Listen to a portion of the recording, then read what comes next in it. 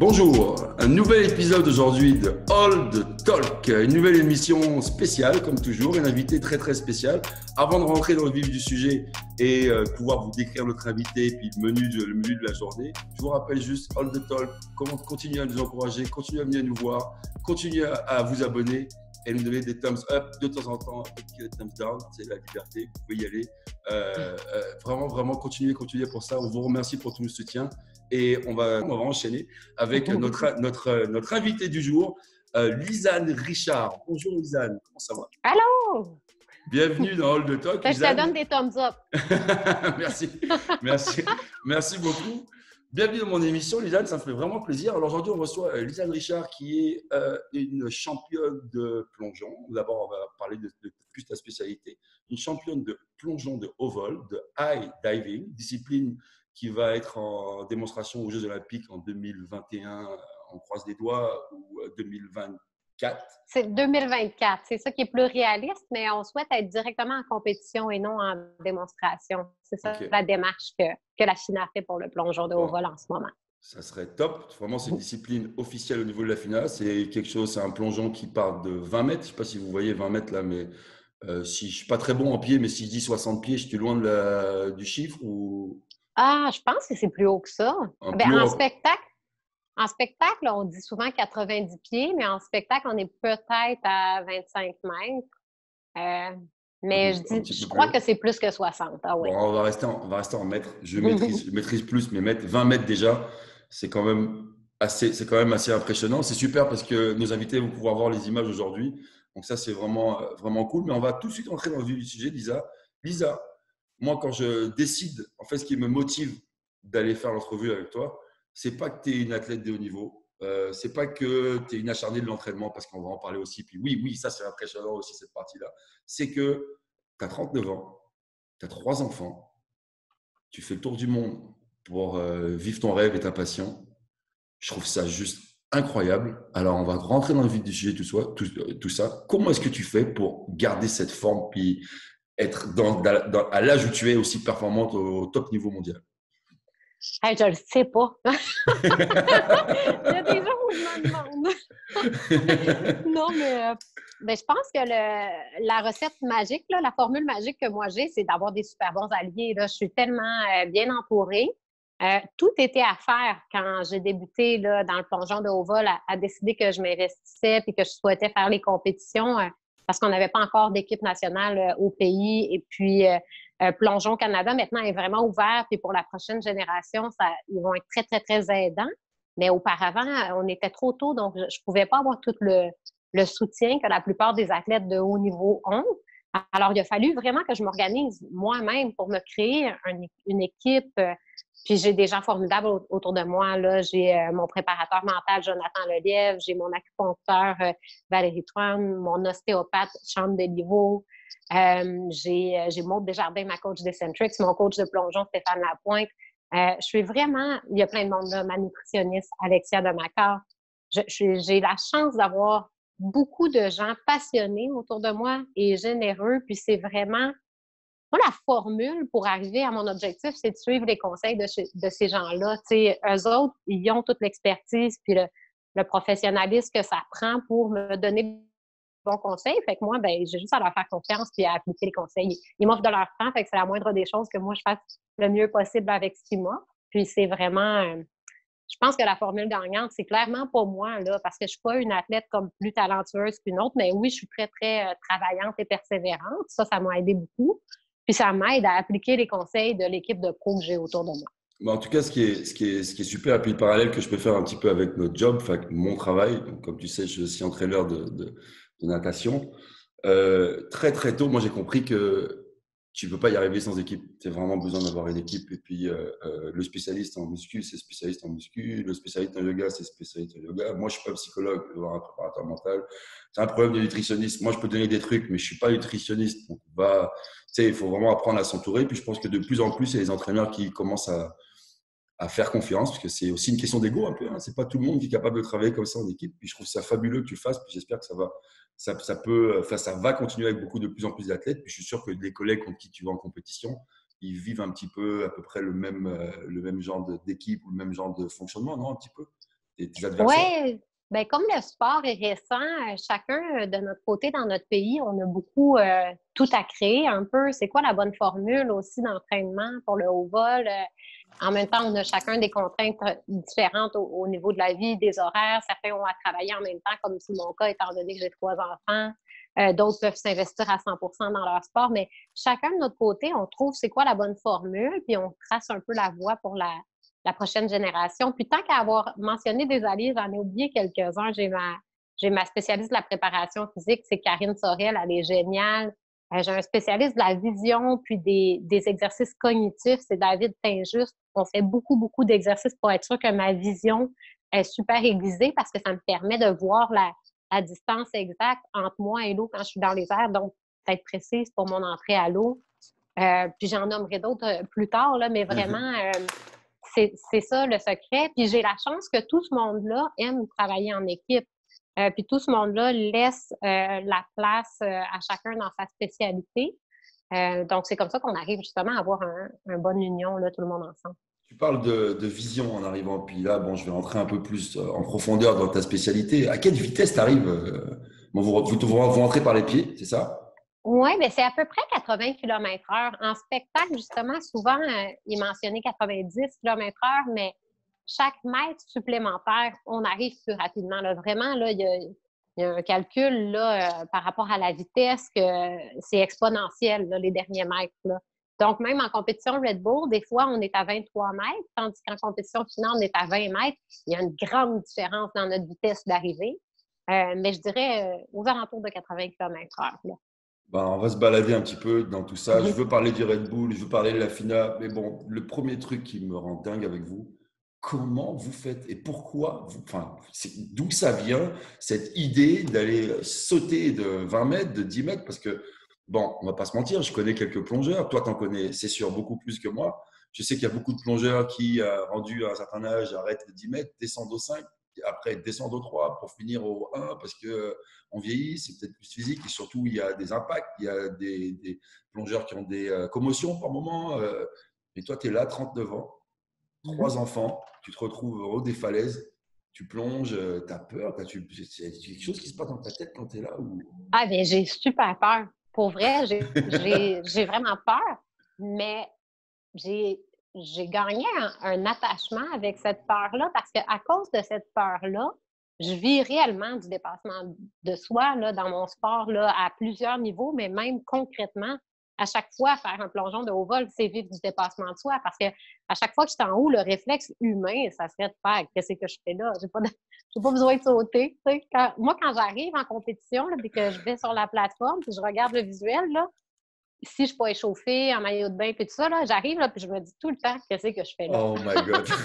Mais en même temps, une fois que j'ai entamé toute ma routine, ce qui me rend confiante et prête à plonger, une fois que je plonge, là, j'ai plus peur, puis je suis concentrée. J'ai encore peur, mais ce qui prend toute la place dans mon esprit, c'est plutôt le focus puis la concentration.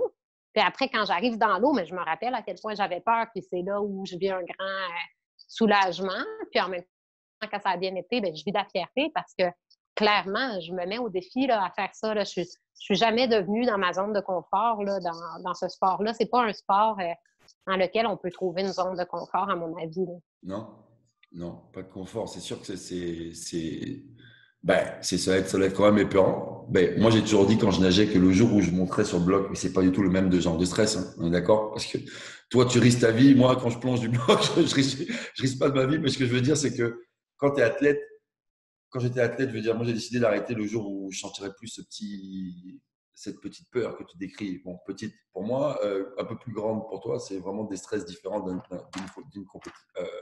discipline à l'autre. Mais ce qui doit avant tout diriger ce qui doit te driver dans ton métier, dans ton sport, c'est la passion. Et tu aimes ça. Pour t'arriver à 39 ans, tu dois être follement amoureuse Ben de ton oui. sport. Mais je disais, j'ai pas de zone de confort, mais quand j'y pense, je dois me reprendre parce qu'il y a quelque chose dans lequel je suis confortable, et à mon avis, c'est l'essence de mon sport, c'est le vent. Parce que ce qu'on fait, nous, là, c'est qu'on crée du vent. Parce qu'au début, bien, souvent, oui, c'est venteux, on est à l'extérieur, on est en hauteur, on est sur des falaises et tout, il y a un vent qui nous arrive dans la face ou dans le dos ou sur le côté avant de partir. Mais ensuite, quand on saute, puis on commence notre descente, on crée un vent de notre vitesse. Mais c'est un vent qui n'existait pas au début. C'est un vent qui existe à cause du mouvement qu'on est en train de faire dans les airs. Puis ce vent-là, ça, c'est mon confort, dans le sens de je suis toujours à la quête de ce vent-là. J'aime ça le sentir. Ce vent-là, là, quand je suis dans les airs, là, je le sens, je l'entends dans mes oreilles. Puis vraiment, dépendant de quel plongeon je fais, c'est pas le même vent. Fait que c'est complètement fou. Puis je suis dépendante à ce vent-là. Donc, la passion, là, aller dans ce feeling-là que je vais chercher. Puis avec la bonne préparation mentale, là, même si ça dure 3 secondes, pour moi, ça peut paraître hyper long. J'arrive à être dans un autre espace-temps quand je suis dans les airs. Puis ça aussi, je suis passionnée de modifier le temps. C'est comme le seul espace dans ma vie où j'arrive à modifier le temps, là, parce que mon principal problème dans la vie, moi, c'est que je manque de temps. On en parlait avant d'être en ligne, là. Ouais. Mais finalement, dans les airs, c'est tout à coup un temps qui appartient à aucune autre réalité, puis qui est complètement l'instant présent. Puis je suis capable de le sentir s'allonger ou se rapetisser. Fait que c'est...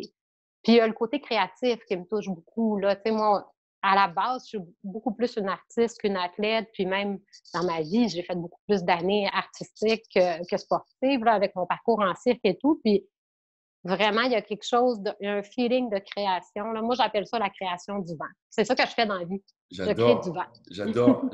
Parce que moi, tu vois, j'allais te parler de vitesse, de feeling de vitesse. Je voulais que tu me parles un petit peu de cette sensation-là, puis tu utilises d'autres mots, puis c'est top. Je trouve que la description du vent, justement, c'est vraiment c'est parlant. Puis à chaque fois que tu plonges, c'est un feeling différent. Ou des fois, il y a des feelings qui se rapprochent. Bien, si je refais le même plongeon, le type de vent que je vais sentir, l'endroit sur lequel je vais sentir sur mon corps va être similaire, à moins qu'on apporte vraiment des grosses modifications techniques. Mais dès que je change de plongeon, c'est pas le même vent, là. Mes plongeons difficiles, mes optionnels, ils n'ont pas du tout le même vent que mes bases. Mes bases, ils sont vraiment plus longtemps dans le vent, puis je sens la résistance de l'air, tandis que mes optionnels, je suis occupée, je suis en mouvement, fait que je sens le vent qui tourne un peu autour de moi. Et à la fin, par contre, je vais toujours chercher ce petit ralenti-là juste avant d'arriver dans l'eau. Puis après, le vent, c'est l'impact. Là, je sens vraiment l'impact fort dans l'eau. Puis là, une fois que l'impact est passé, je sens les bulles. Puis là, je sors de l'eau. Puis là, on perd le souffle aussi. C'est drôle, autant on crée du vent, autant on perd notre vent. Parce que c'est tellement un impact sur les organes, sur le corps, là. Dès que je sors, là, j'ai tout le temps le goût de parler parce qu'il y a des scuba divers dans l'eau avec moi. Je veux leur dire merci, puis tout ça, mais je suis à bout de souffle, là. C'est vraiment drôle. Est-ce que tu descends, quand tu descends, tu es en apnée, tu bloques l'air, puis tu respires quasiment pas? Oui, exact. En fait, dans les airs, je souffle, je crois. Je crois que je fais encore plus de vent. Je colle la barre. Souvent, je souffle juste avant d'arriver dans l'eau. Et à Mais ça, l'impact? tu vois, ça, c'est un réflexe. Hein, c'est pas, puis j'imagine que chaque plongeur a une technique différente. Mais à l'impact, c'est vraiment de tout engager les muscles du corps. Là. Tout doit être solide au bon moment. Puis ça doit être super précis, cette contraction-là, parce qu'elle doit être optimale. Parce que ce qui est le plus difficile physiquement, c'est pas tant la vitesse, c'est plutôt la décélération. On passe de 80 km/h à 0 en 1 seconde. Donc, c'est vraiment les muscles doivent être super toniques pour nous protéger. Donc, si jamais on engage les muscles trop tôt, on ne sera plus en puissance maximale, puis là, ça va être dangereux de se blesser. Ou si on n'a pas encore engagé les muscles quand on percute l'eau, ben là, c'est certain qu'on va se blesser. Là, parce que même une entrée complètement verticale, si on n'est pas assez solide, ça va faire mal. Là. Pour tous ceux qui nous regardent, là, je vous recommande, ceux qui habitent à Montréal, je vous recommande d'aller faire un tour au parc olympique quand c'est ouvert, quand vous pouvez aller voir comment ça se passe, ces entraînements. C'est ouvert au public, de temps en temps, les gens peuvent regarder. Au centre Claude Robillard, c'est la même chose. Si vous ne savez pas quand où aller, je vous invite à attaquer Lisanne sur son Instagram. Ça va lui faire plaisir, ça va lui faire plaisir de vous répondre. Mais oui, allez regarder, c'est vraiment, vraiment impressionnant. Moi, je me régale à regarder ça. En fait, ce que je préfère regarder chez vous, ce n'est pas vos plongeons. Je ne te cache pas, c'est votre préparation. Ouais. J'adore, parce que je trouve que vous êtes hyper engagé déjà dans la préparation. Locked-in, très focus. Il y a beaucoup de mes jeunes avec qui je m'arrête puis je veux qu'ils vous regardent en exemple, même les 11, 12, 13, parce que c'est un sport qui est quand même à risque. Et tu vois que déjà, il y a une préparation avant d'entrer dans l'eau qui est déjà hyper rigoureuse pour te faire comprendre que tu ne peux pas y aller, j'imagine, à moins de 100%. Alors ça, j'adore. Regardez vos préparations, je trouve ça super. Et le niveau de focus, votre niveau de concentration, vous faites vos petits exercices, commencez par quelque chose de plus cardio, puis après, ça devient un peu plus précis ou cognitif. Puis je trouve que votre niveau de concentration fait juste comme monter, monter, monter, monter, monter avant d'aller au plongeon. Ça, c'est vraiment, vraiment le fun à regarder. Toi, par rapport à tes préparations et ta routine, comment tu as développé ça? Qu'est-ce que tu as encore amélioré? Est-ce que tu aurais des petits tips à partager pour les jeunes plongeurs qui nous regardent, qui veulent faire comme toi? Oui, bien, mais moi, pour vrai, ma routine, c'est vraiment à force de suivre des conseils, comme avec les personnes que j'ai rencontrées. Chaque spécialiste a des propositions pour moi. Là, je parlais de David Saint-Just tout à l'heure. Des fois, en pré-période de compétition, on peut se voir souvent, puis lui, il a sa machine, puis tout ça, puis il y a des exercices plus précis. Mais quand même, chez moi, à tous les matins, quand je m'en vais plonger, là, je me lève en avance, puis j'ai mes points sur le mur, puis j'ai le métro timer sur mon téléphone cellulaire, puis je fais mes déplacements oculaires juste pour comme allumer mon système visuel. Même les fois où je m'en vais même pas faire du haut vol. Là, dès que je vais plonger, je fais ça. Mais sinon, ben, c'est sûr que Valérie, là, mon acupuncteur, elle m'aide vraiment à garder mon corps en bon état. Puis quand même, on essaie vraiment de détendre, surtout dans ma région cervicale, parce que j'ai plusieurs blessures au cou. Donc, j'ai des exercices proposés, surtout au niveau des étirements, mais aussi des bains contrastes chaud-froid, dès qu'on sent qu'il y a des petites tensions qui s'en viennent. Donc, c'est sûr que c'est à appliquer aussi. Sinon, ben, le plongeon de haut vol, c'est un sport très, très, très physique, puis l'impact est fort, donc on ne peut pas le pratiquer souvent. Moi, je fais souvent du 7 mètres, du 10 mètres, mais je ne fais pas si souvent que ça, du 20 mètres, 22 mètres. Donc, on continue à faire les plongeons quand même à chaque jour en entraînement, en simulation. Fait que c'est comme une visualisation. Moi, là, quand je fais ma simulation de plongeon, je bouge, c'est ça qui est simulé, je bouge le mouvement, mais au sol, au ralenti. Mais dans ma tête, je vois tout ce que je vais voir dans les airs quand je vais faire le mouvement pour de vrai. Puis en même temps, j'ai la chance que ce soit vraiment à la vitesse que je contrôle, donc je peux me concentrer sur certaines parties de mouvement pour améliorer des choses en fonction de qu'est-ce qu'on travaille en ce moment. Mais ces conseils-là, ça vient de mon entraîneur, Stéphane Lapointe. Fait que c'est vraiment... pour ma part, c'est vraiment en suivant les conseils de chacun de mes spécialistes que j'ai établi c'est quoi ma routine. Mais ma routine, elle est vraiment en mouvement en fonction de la période de l'année, de l'état de mon corps, de qu'est-ce qui s'en vient. Si on a un nouveau plongeon à apprendre, on va être dans d'autres choses. Ça dépend vraiment, là. Donc, j'ai la routine d'avoir une routine, mais en même temps, il n'y a pas de routine dans ma routine. En fait, quand on vous regarde, moi, bon, mettons, tu as entraînement à 10 heures. OK? Premier plongeon est prévu à 10 heures. Il y a une activation. Toi, tu ne sors pas de ton lit à 9h15 si tu plonges à 10 heures. Ah non, moi, je me lève pas mal tôt. Souvent, là, je me lève à 5h30 parce que je pars de Chambly aussi, fait que ça me prend beaucoup de temps, là, mais je me lève à 5h30. Je fais déjà du tapis pour activer mon corps, là, tu sais, comme de la marche rapide. Mais en même temps, je travaille en même temps. Je regarde mes courriels parce que j'ai beaucoup de démarches un peu partout au monde parce que j'ai beaucoup de contacts un peu partout au monde. Fait que souvent, je reçois beaucoup de messages pendant la nuit. Fait que quand je les regarde le matin, c'est moins rempli si je les regarde à midi que si j'attends à midi pour tout voir les messages, là. Donc, en même temps, je m'active, je m'occupe un peu de ça. Je fais mes exercices visuels. Je finis de préparer mon lunch et tout. Puis là, je pars en vélo jusqu'où je vais prendre l'autobus au stationnement incitatif. Là, je prends l'autobus, j'arrive à Bonaventure, là, je prends le métro, j'arrive à Crémazie, là, je marche. Puis, en général, je fais une demi-heure de Eccentrics. Ça, c'est des exercices qui ont été proposés par ma coach de Eccentrics, Maude Desjardins. Donc là, ça, c'est avant que le groupe arrive parce que, tu sais, mon âge, on en parlait tantôt, mais pour vrai, je sens que c'est plus long pour mon corps de s'activer qu'avant. Fait qu'il faut que je m'offre ce temps-là. Puis là, à 9h, les autres athlètes arrivent puis on commence l'échauffement. Puis là, ben, dans notre échauffement, ça, c'est bâti par Stéphane, là, qui est vraiment super patient parce qu'il fait des programmes adaptés à chaque plongeur. Là. On est chanceux, là, il investit de son temps pour penser, bon, ben, qu'est-ce qu'elle a besoin, Lisanne, de faire? Tu sais, il y a des points communs, souvent on court ensemble. Les plongeurs, ensuite, on fait les abdos. Là, tous les plongeurs, on a besoin d'avoir les abdos forts, fait qu'on fait un 8 minutes d'abdos tout le monde ensemble. Puis après, on arrive dans un échauffement qui est plus personnalisé. Le mien a moins d'impact que celui des autres plongeurs, étant donné justement mon âge, puis des exercices que c'est déconseillé de faire pour moi, mais on optimise ce qu'on a le droit de faire, puis on s'assure que ça nous aide à atteindre nos objectifs. Puis là, ben c'est ça prend quand même, une fois que le groupe est là, ça prend quand même 1 heure avant qu'on soit prêt à Ouais, aller en haut. c'est une heure. Pour moi, c'est important d'en parler parce que vraiment, vraiment, les top athlètes ou les top coachs ou les top organisations, ils sont au top de la préparation. Donc, à tous les niveaux. Puis j'aime beaucoup ce que tu amènes quand tu dis que ta préparation est comme évolutive. Ça bouge pas. Forcément, on change. Physiquement, on change. Les endroits sont pas pareils. La saison, le moment de la saison, tu es plus ou moins fatigué ou pas. Donc, c'est quand même super, super intéressant. Euh, Avant d'enchaîner sur le cirque, parce que je voulais parler un petit peu de cirque avec toi, mais je vois vraiment une autre question. Puis moi, j'ai été à un moment donné un des plus vieux à nager dans mon groupe. J'ai dû quitter la natation, j'avais 29, 28 ans, ce qui est vieux pour un nageur.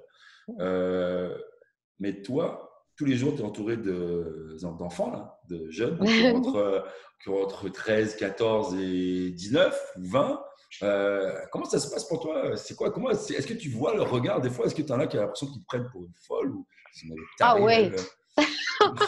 Mais je pense que clairement, il y a beaucoup de monde qui me prennent pour une folle, là, mais, mais en même temps, moi, je les trouve inspirants. Là. C'est beau de les voir aller. Là. Moi, je suis inspirée par les gens avec qui je m'entraîne, puis qui sont jeunes, puis dynamiques, puis qui ont de l'énergie, puis ils sont super travaillants. Puis c'est des athlètes qui ont déjà atteint un certain niveau, là, parce que j'ai la chance d'être dans le groupe de Stéphane, puis c'est le groupe le plus élite, là, justement, à Camo. Puis ça me motive beaucoup de les voir aller, vraiment.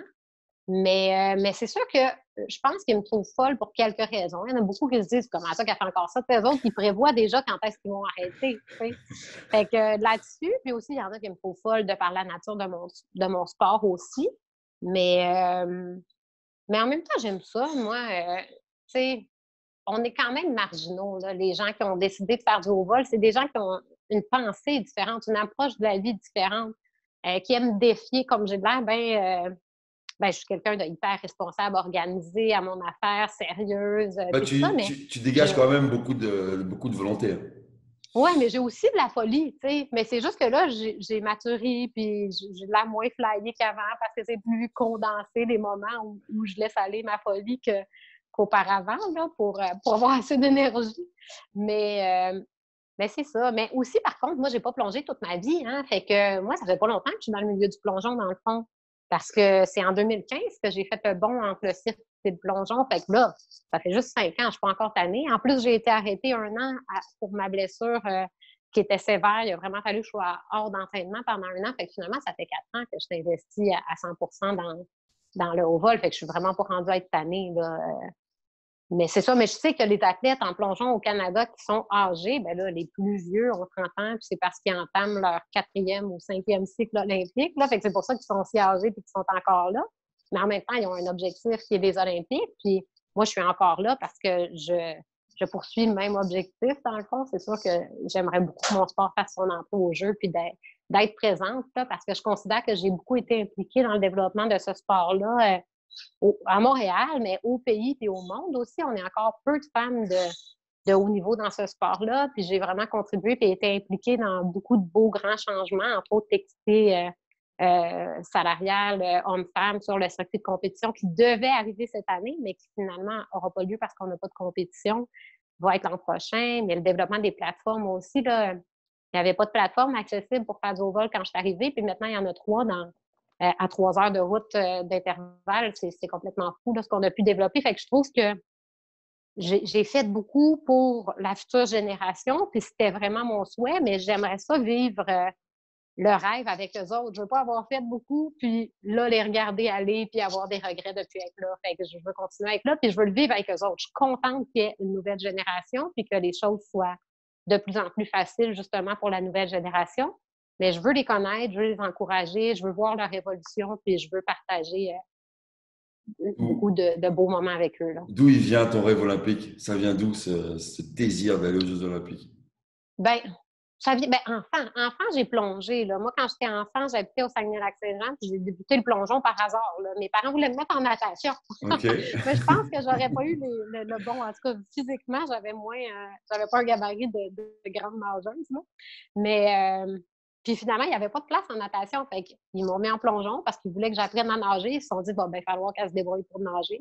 Mais dans leur tête, j'allais faire natation la session d'après. Mais moi, je suis tombée en amour avec le plongeon, puis j'ai continué. Puis après, quand je suis arrivée pour aller au secondaire, j'ai insisté mes parents pour qu'ils me laissent changer de ville. On habitait au Saguenay, puis moi, je voulais aller à Québec pour faire sport-études parce que c'était pas possible au Saguenay. Fait qu'en secondaire 1, je suis partie de chez moi, je suis allée vivre dans une autre famille à Québec, puis c'était vraiment ma propre initiative, là, mais c'est sûr que mes parents m'ont encouragée là-dedans, mais ma mère, elle me l'a dit, elle a dit c'est parce que tu avais une tête de cochon, là, parce que sinon, tu n'aurais pas laissé faire. Mais ensuite, j'ai arrêté en secondaire 3, puis là, j'ai quitté le milieu du plongeon pendant 20 ans avant de revenir. Mais c'est sûr qu'enfant, j'aurais vraiment souhaité me rendre jusqu'aux Jeux. Là. L'année que j'ai arrêté, j'étais invitée aux Essais olympiques. Fait que ça avait semé ce rêve-là. Évidemment que j'aurais pas été sélectionnée, mais à 14 ans, d'être invitée aux Essais, c'était quand même... C'est une expérience, c'est une belle expérience. Exact. C'est ça, c'était le but, c'était de me donner une expérience pour que 4 ans plus tard, peut-être tu que puisses tenter la shot. C'est ça. Fait que c'est depuis ce temps-là. Mais après, quand j'ai fait un retour vers le haut vol, c'était vraiment de vivre ce qui se passait sur le circuit avec Red Bull Cliff Diving et tout. Mais là, on en entend beaucoup parler de la probabilité, de la possibilité d'être aux Jeux olympiques. Donc, j'avoue qu'en ce moment, c'est une des choses qui me tient, du moins sur le long terme, je me dis, je souhaite continuer au moins jusqu'aux Jeux parce que sinon, il n'y a pas tant de rêves que j'avais dans mon sport que je n'ai pas accompli. Comme j'ai eu la chance d'être athlète de l'année féminine par la FINA dans ma discipline. J'ai remporté des compétitions Red Bull Cliff Diving. J'ai quand même eu la chance de vivre beaucoup d'accomplissements. Mais ce que j'ai pas fait, c'est les Olympiques. C'est ça, j'ai jamais fait ça, moi, là. Fait que j'ai le goût d'y aller. Ben ouais, c'est normal. Puis regarde, on te souhaite bonne chance. Moi, c'est tout le mal qu'on te souhaite. À mon avis, tu sais, une athlète comme toi qui a tant apporté, qui est encore compétitive, je pense que tu as ta place là. Est-ce que au niveau de compétition, est-ce que tu as beaucoup de personnes qui peuvent te titiller la place? Est-ce que tu as beaucoup de personnes, le niveau de compétition va être difficile? Ou est-ce que tu attends que ce soit vachement plus difficile au jeu ou au niveau international? Ah, ben à chaque année, le calibre augmente vraiment là, dans notre sport là, parce que c'est quand même un sport qui est encore jeune, puis qui est encore en constante progression, puis ça augmente beaucoup plus vite chez les femmes que chez les hommes, le calibre. Par contre, ça augmente vraiment vite aussi chez les hommes, mais c'est sûr qu'à chaque année, c'est plus difficile. Puis honnêtement, depuis le début, moi, je pensais pas, je rêvais, puis je travaillais pour être dans le game, mais je pensais pas que je serais dans le game anyway. Là, depuis le début, je pensais que j'étais pas de calibre. Puis finalement, ben, à force de travailler fort, j'en ai vécu des belles réussites. Fait que à chaque année, ça continue d'être plus difficile, mais à chaque année, je continue d'être parmi les athlètes les plus souvent sur le podium. Là. Donc, je pense que pour l'instant, ben, je pense qu'à long terme, je ne pourrai plus baser mes objectifs en termes de position parce que ça ne dépendra plus de moi. Ben, ça ne dépend pas de moi, dans le fond. Mais je peux les baser en termes de moi, qu'est-ce que je veux accomplir, comment je veux m'améliorer. Mais c'est certain qu'à mon âge, ça se peut que les filles qui sont plus jeunes aient une progression plus rapide. Là. C'est normal. Donc, à mon avis, les Jeux ne seront peut-être pas arrivés la bonne année pour moi. S'ils étaient arrivés en 2016, j'aurais remporté parce que j'avais remporté la Coupe du monde de la finale. Mais c'était pas le cas. C'était pas les Olympiques, c'était la Coupe du monde. C'est pas ça mon histoire à moi, mais c'est pas grave. Sauf que je crois que d'y aller, c'est tout de même un rêve réaliste. Puis c'est sûr que dans mes rêves les plus fous, je serais sur le podium. Mais après, rendu là, on va s'adapter en temps et lieu. On va s'assurer de bien faire notre affaire. Puis... Mais je crois que garder une place, ça va dépendre aussi de combien d'athlètes ont le droit de représenter le pays. Là. Comme c'est un sport jeune, si on a le droit d'être 4 athlètes féminines qui représentent le pays, à mon avis, je pense pas qu'en si peu de temps, il va y avoir plus que 4 femmes meilleures que moi. Mais si on est juste une athlète, ben là, ça se peut qu'on se batte là, parce qu'il y en a d'autres qui s'en viennent. Là. De toute façon, tu es prête pour la compétition, tu les attends. Il n'y a pas de souci. C'est pas un truc qui te dérange. Ben, je sais pas. Ben, en fait, je pense que mon rôle à moi, c'est de les encourager. Fait que là, je me vois pas tant en compétition avec, je me vois plus comme une conseillère puis une mentor. Mais j'espère les challenger. Puis en même temps, ça va les aider à évoluer. Mais clairement, eux autres aussi, là, ils vont m'aider à évoluer parce qu'ils s'en viennent. Fait que si je veux garder ma place, il faut que je travaille fort moi aussi. Alors, une petite question, on va revenir un petit peu plus dans le passé. Donc, tu me dis secondaire 3, c'est ça, tu arrêtes le plongeon. Est-ce que tu veux nous en parler un petit peu? Ce qui te fait arrêter? Ouais. Pourquoi tu décroches? Ben, j'avais eu des otites à répétition, là, puis finalement, j'avais eu comme un problème plus grave dans l'oreille, là, vraiment un déséquilibre complet là, de mon oreille interne. Oh, pardon, mon cadran sonne. Donc, je vais juste vérifier. On est correct. OK, good. J'espère qu'il ne va pas ressonner. Mais c'est ça, fait qu'il avait fallu... J'avais eu un déséquilibre dans l'oreille interne. Là, à l'époque, il avait appelé ça une vestibulite. Mais Mhm. finalement, on essayait de guérir, puis ça guérissait vraiment pas, même en étant hors de l'eau, là, juste comme continuer à faire des pirouettes, là, mon oreille n'arrivait pas à guérir. Donc, finalement, la médecin elle a dit, bon, mais là, Lisanne, il faut t'arrêter pour 6 mois. Fait que là, au début, j'arrêtais pour 6 mois, puis je revenais chez mes parents à Jonquière, mais finalement, comme j'étais adolescente, puis j'ai changé d'école, j'ai découvert d'autres choses, j'ai commencé le Mhm. théâtre d'improvisation, puis la vie m'a menée à autre chose. Mais dans le fond, c'est là où j'ai découvert l'art, puis c'est l'art qui m'a amenée au cirque. Puis grâce aux compétences acrobatiques que j'avais apprises dans mes années de plongeon, j'ai pu être acceptée à l'École nationale de cirque. Donc, tu as fait l'École nationale de cirque au Canada, mais ensuite, tu as travaillé où avec le cirque? Tu as dû voyager, tu as dû vivre des belles expériences. Comment ça s'est passé là? Bien, ça n'a pas été un parcours facile. À l'école de cirque, là, moi, j'étais habituée d'être quand même compétente dans mon domaine. Tu sais, ayant commencé le plongeon au Saguenay, j'avais réussi à me rendre quand même loin en plongeon. Mais j'avais jamais fait de gymnastique ou j'avais pas fait d'autre chose que du plongeon. Puis là, j'arrive à l'École nationale de cirque, puis tout le monde est vraiment compétent. Il était beaucoup plus âgé dans le temps. On avait beaucoup d'étudiants étrangers qui avaient déjà de l'expérience en cirque. Puis là, j'avais un paquet d'affaires à apprendre, puis je me sentais nulle dans tout. Puis j'ai vraiment perdu confiance en moi. Ça a été super difficile, Waouh! mais j'ai quand même persévéré. Mais mon parcours a été aussi divisé en deux. Il y a eu le avant d'être maman, puis après d'être maman, j'ai interrompu mes études pour ma première grossesse, puis les premiers mois avec le bébé. Puis ensuite, je suis retournée. Mais j'avais appris beaucoup sur moi en devenant maman, puis mon approche était différente après. Puis c'est là où ça s'est bien aller pour moi, là.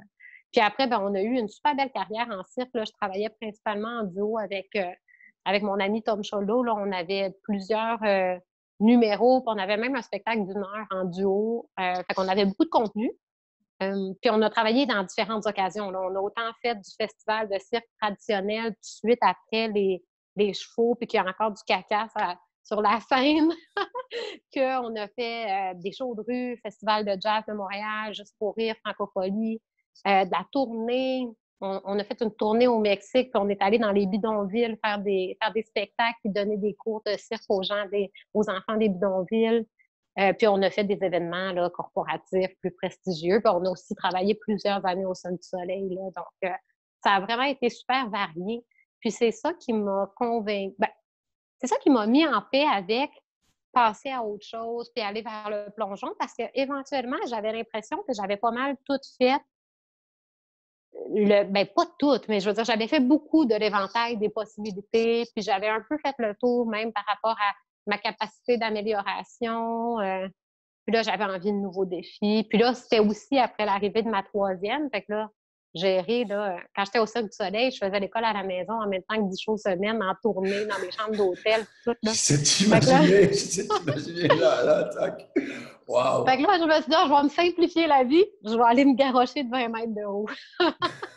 Puis ma vie était devenue un peu moins compliquée quand j'ai bifurqué vers le haut vol, mais il y a eu plein de défis aussi. Là. Comme c'est un sport aussi qui n'est pas encore olympique, j'ai pas de soutien financier de Sport Canada. Fait que c'est sûr que ça ajoute aux défis, puis ça ajoute au fait aussi que je manque souvent de temps parce que je dois travailler en même temps. Euh, mais c'est ça, on dirait que veut pas, il y a du monde qui aime ça, les défis. Comme moi, le fait que ce soit un défi, ça arrive quand même souvent que je me Ça dis, te oh mon Dieu, je pousse. suis fatiguée. Oui, mais c'est ça.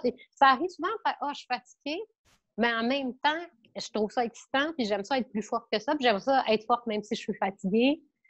Fait que oui, ça me pousse quand même. Sauf que j'avoue que si ça peut devenir plus facile les prochaines années, si les commanditaires peuvent arriver, puis Ça serait bien. je dirais pas non, là. Ça serait bien. Mais tu as bien avancé, je veux dire, depuis le début. Je ne sais pas quels sont tes commanditaires exactement en totalité aujourd'hui, mais je pense que depuis que tu fais du Red Bull Diving, tu as vu les choses évoluer dans le bon sens pour toi. Ça va de ce côté-là, ça va un peu mieux quand même. Ben oui, mais malheureusement, côté financier, ça va pas encore. C'est vraiment difficile. Puis, ben, j'ai beaucoup de partenariats, puis je suis vraiment honorée de Mhm. recevoir les marques, puis les compagnies avec qui je collabore, qui m'offrent des produits, puis tout ça, c'est des compagnies, puis des gens généreux, puis je crois en ce qu'ils font, puis ça me fait plaisir d'être associée avec eux. Mais j'ai très peu de commanditaires financiers parce que les entreprises ont pas aussi énormément d'argent. Je commençais à construire ça la saison dernière avec enfin des commanditaires financiers, mais finalement, on n'a pas de saison cette année, donc je les ai perdus parce que eux aussi, là, avec la situation actuelle, ont de la difficulté. Fait que là, en ce moment, j'ai beaucoup de soucis hein, en ce moment. Mais la situation va changer, j'ai confiance, ça va reprendre. Ben, tu arrives Je- toujours, tu es toujours là avec le sourire, tu es toujours là avec l'envie, tu es toujours en train de communiquer aux jeunes. Moi, je dis souvent que la passion est contagieuse. Moi, je te regarde de l'extérieur travailler avec eux autour. C'est ça aussi que tu fais, hein. Tu illumines un petit peu tout le monde. Tu leur donnes un petit peu oh. de jolie. Tu es une belle source d'inspiration, je pense. Et je pense qu'encore plus tard, ils devraient le réaliser. Puis c'est sûr que c'est un combat. Trouver des financements, trouver de l'argent, c'est pas évident. Bon, ceux qui nous regardent aujourd'hui, on fait un appel à vous. C'est là que ça se passe dans le descriptif de tous les Je vous contacts. attends. S'il vous plaît, la doyenne, la meilleure plongeuse du haut vol au Canada a besoin de votre soutien. N'hésitez pas. Et encore une fois, tous les contacts sont encore en bas ou en haut. Je vais faire ça. Merci. Je vais faire ça plus tard. Donc, parle-moi de tes 3 enfants. Tu as 3 enfants. C'est quand même hallucinant parce que tu Ouais. vas en compétition faire du Red Bull. Ils ont quel âge les filles contre qui tu dives? Ben, les filles, ben, crime, il y a des filles contre qui je compétitionne qui ont l'âge de mon plus vieux. Puis là, on a une nouvelle plongeuse qui va apprendre au vol prochainement, là, qui est géniale et qui est super talentueuse, puis elle va être vraiment bonne, mais elle a genre 2 ans de plus que mon plus vieux, puis sa mère a 1 an de plus que moi. Fait qu'ils vont me faire amie avec sa mère. C'est quoi l'âge de tes enfants? C'est quoi leur prénom? Eh ben, Lucas, lui, il a 18 ans, donc en fait, j'ai pas 3 enfants, j'en ai 2 parce que j'ai un ami Ok, aussi. ok. Mais fait, Lucas, il a 18 ans, et puis Ellie a 11 ans, Flavie a 6 ans. Puis là, ben là, j'ai mon 4e bébé là, qui vient d'arriver dans la famille il y a 3 jours. J'ai un chien qui a 8 Waouh, semaines. bonne chance. Une petite fille. Et ton mec, toi, il fait comment pour gérer ça? Parce que toi, tu es parti toute la Quand on parlait journée. d'équipe, c'est ça. Quand on parlait d'équipe, là, je suis clairement chanceuse d'avoir l'aide de ma famille, les encouragements, le soutien de ma famille, de mon conjoint. Mes parents aussi sont beaucoup impliqués. Comme quand je pars en compétition, mes parents ils peuvent aider là, parce qu'avec les horaires de Stéphane, il n'est pas tout le temps disponible. Il s'appelle Stéphane aussi comme mon coach. Moi, il y a quelque chose avec les Stéphane et les Stéphanie. Ma meilleure amie s'appelle Stéphanie. Il y a beaucoup de gens que j'aime qui portent ce nom-là. Mais, euh, mais c'est ça. C'est sûr, tout le monde fait beaucoup de compromis, là. Mais en même temps, ça a l'air pire que ce que c'est parce que en compétition, moi, je pars le moins longtemps possible. Là, je prends l'avion, je suis là une journée pour m'adapter au décalage horaire, une journée d'entraînement, 2 journées de compétition, puis je replonge je vole, je m'en vais, je rentre à la maison. Donc, je fais des cours départ, je reviens entre chaque compétition, j'enchaîne pas comme des voyages de plusieurs compétitions. Puis sinon, avec mon emploi du temps habituel, je fais beaucoup de mon entraînement à la maison pour être présente. Là. Il y a vraiment dans ma routine d'entraînement de la semaine, il y a plusieurs entraînements qui sont ici. Il y a aussi des entraînements qui se font à Chambly. La préparation physique, je la fais à Chambly pour sauver des déplacements. Puis j'ai des cours en ligne, beaucoup aussi avec certains des entraîneurs. J'essaie d'être comme occupée par rapport à mon sport de temps plein, mais de jour en semaine pour être disponible le soir et la fin de semaine. C'est sûr qu'il y a des fois, il y a des exceptions, mais ma famille comprend. Là. Je suis vraiment chanceuse d'avoir une famille compréhensive comme ça. Puis aussi, on vit des belles choses, par exemple. Là, quand c'est possible de les amener en compétition avec moi, c'est vraiment génial. Puis aussi, mon horaire, c'est moi qui le fais. Donc, je suis disponible pour les sorties scolaires, pour les... Ah, pardon. J'espère que mon alarme Pas dérange. de problème, pas de problème.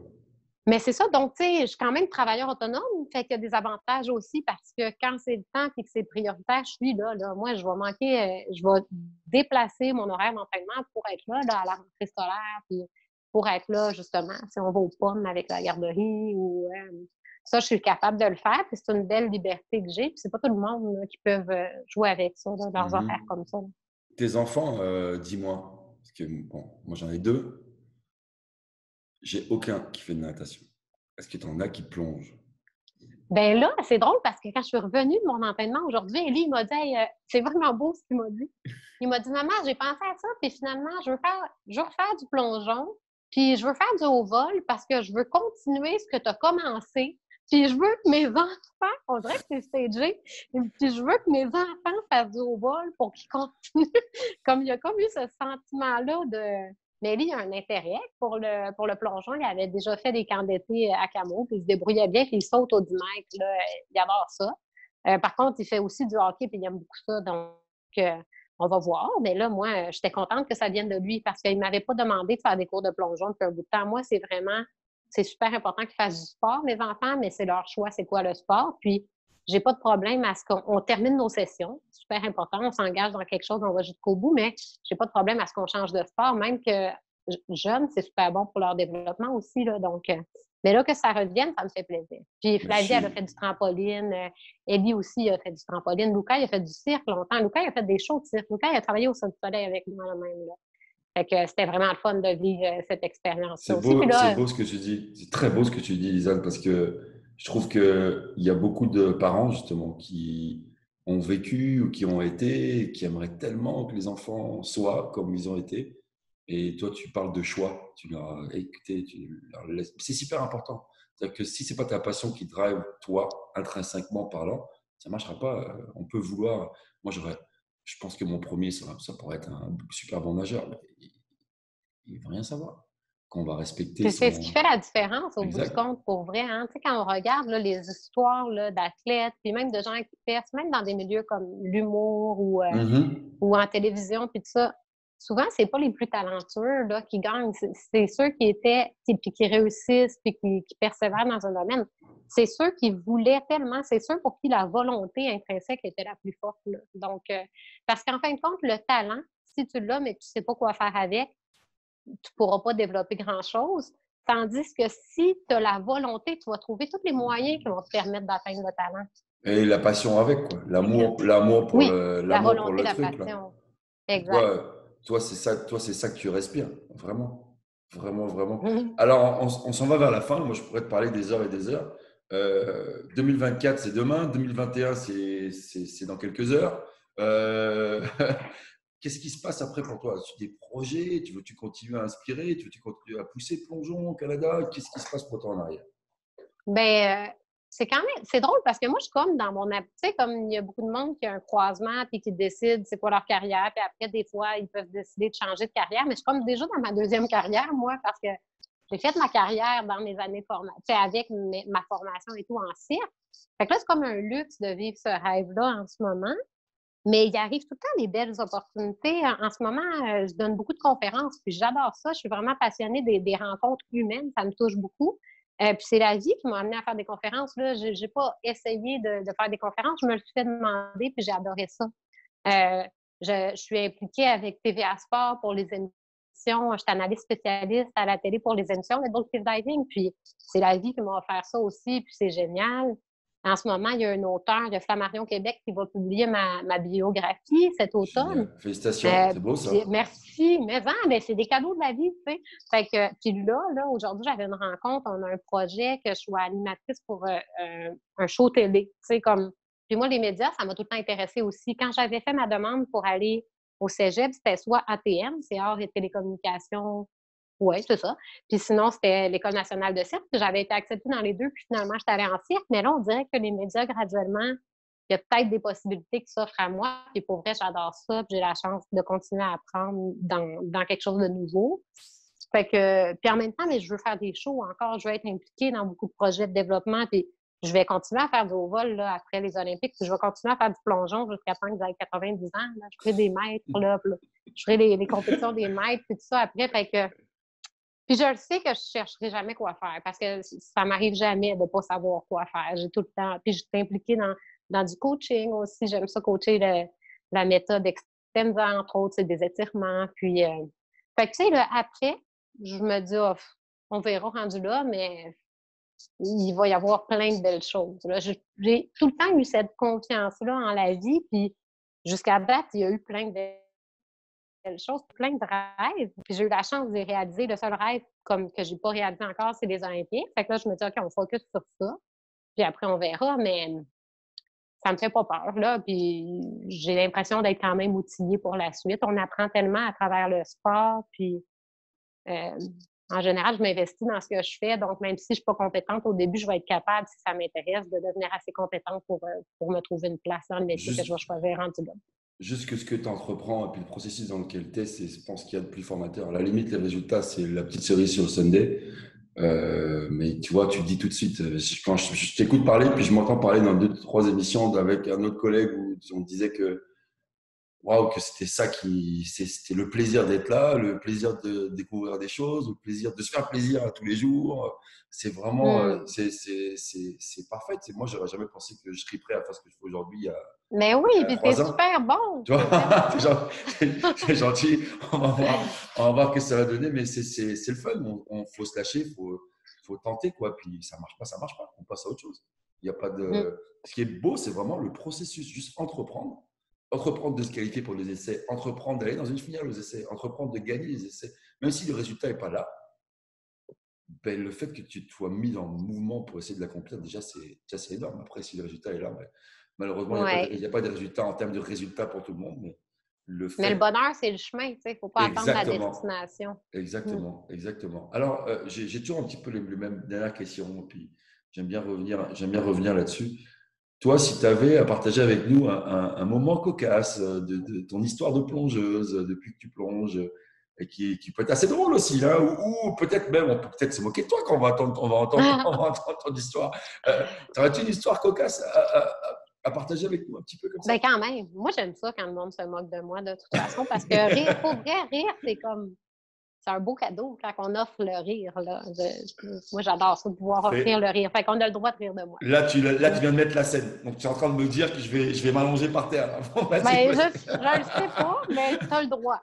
Vas-y, vas-y. Mais quand j'ai commencé, quand j'ai approché Plongeon Canada avec l'intention de faire du plongeon de haut vol, puis il y avait des compétitions finales et tout. Donc, Mhm, ils m'ont comme pris à l'essai au Parc olympique. Puis, je m'entraînais là, avec tous les athlètes, là, Jennifer, Adele, tout le monde que je voyais à la télé, j'étais super impressionnée.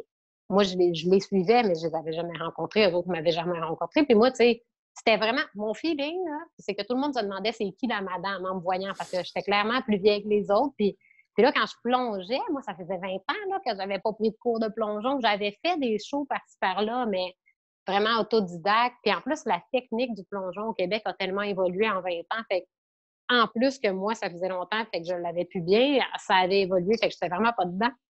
Puis mon entraîneur, qui était César, là, à l'époque, vraiment génial, César, mais il me faisait essayer plein de choses parce qu'il voulait voir c'était quoi mon champ de compétences. Puis il voulait aussi voir si ça valait la peine d'investir en moi, puis de me coacher, puis de continuer avec moi, ou s'il fallait me dire, bon, ben, retourne faire du cirque, ça ne marchera pas. Fait que j'étais hyper stressée quand je plongeais parce que clairement, je me sentais pas à ma place, puis je me demandais ce que je faisais là, puis j'avais surtout peur de prendre des flats, puis que le monde me juge, puis je suis désolée de mon alarme, là. Bon, mais c'est ça, fait que là, il y a une journée, il me dit, fais un plongeon renversé droit aux 7 mètres.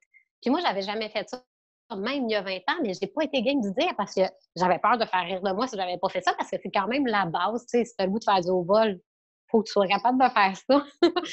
Fait que là, je monte les marches, là, puis là, je m'en vais faire mon plongeon renversé. Là. Puis, tu sais, la piscine est pleine souvent au parc olympique. Là. Il y avait les filles de nage synchro en haut, il y avait les bassins de natation qui étaient pleins. Peut-être qu'il y avait des camps d'entraînement, je sais pas, il y avait plein de monde. Il y avait des bébés dans le pâte aux joueurs. Il y avait les estrades, il y a souvent des visiteurs. Puis là, moi, je voulais juste passer inaperçu, puis je me disais, OK, un renversé, c'est comme un départ avant, mais avec une rotation arrière. Tu sais, comme, OK. mettons, ça, c'est mon visage. Tu pars, puis là, tu tournes comme ça. Puis OK. clairement, en position tendue, ça tourne pas bien. Fait que moi, j'avais peur de tomber sur le dos. Fait que là, je me concentre juste sur pas tomber sur le dos. C'était vraiment mon objectif, c'était de ne pas tomber sur le dos. Fait que là, je suis rendue, là, puis là, j'espère que personne ne me voit. Là, puis là, je m'élance, puis je donne tellement de rotation parce que je veux être sûre de ne pas tomber sur le dos. Puis là, dans les airs, tu sais, il y a toujours un moment, quand on va pour se faire mal, là, pour se péter la gueule, là, il y a comme un moment qu'on le réalise, puis là, c'est comme le slow motion. Hein? En tout cas, moi, là, fait que là, c'est au ralenti, puis je sais que je m'en vais tomber en pleine face, mais je peux rien faire. Fait que finalement, je tombe à pleine face, puis ça fait vraiment beaucoup de bruit aussi, un flat, là. Fait que clairement, mon objectif qui était de passer inaperçu n'a pas été réussi. Tout le Puis je monde. restais en dessous de l'eau vraiment longtemps parce que là, je n'osais pas sortir. Mais là, éventuellement, je me suis dit, tu meurs, Lisanne, si tu ne respires pas, il faut que tu sortes. Fait que je suis sortie. Puis après, moi, je fais des bleus facilement. Puis quand on prend des flats, on fait des bleus en plongeon. Ça se voit pas, Puis ouais. j'étais rouge à la grandeur du corps là, au début, mais après, ça devient bleu. Fait que là, pendant des semaines, j'étais bleue. Fait que là, même le monde qui ne m'avait pas vue Ils se savent. disait qu'est-ce qui s'est passé? Fait que là, il a fallu que j'assume ça longtemps. Tu sais, tu racontes cette histoire, ça ressemble beaucoup à tes débuts au cirque. où tu Ouais. montes les marches, c'est la galère. Tu vas au cirque, tu connais rien, tu as l'impression. Puis regarde, 4 ans Ah, ça après, a tout le 5 temps ans été après, comme tu ça.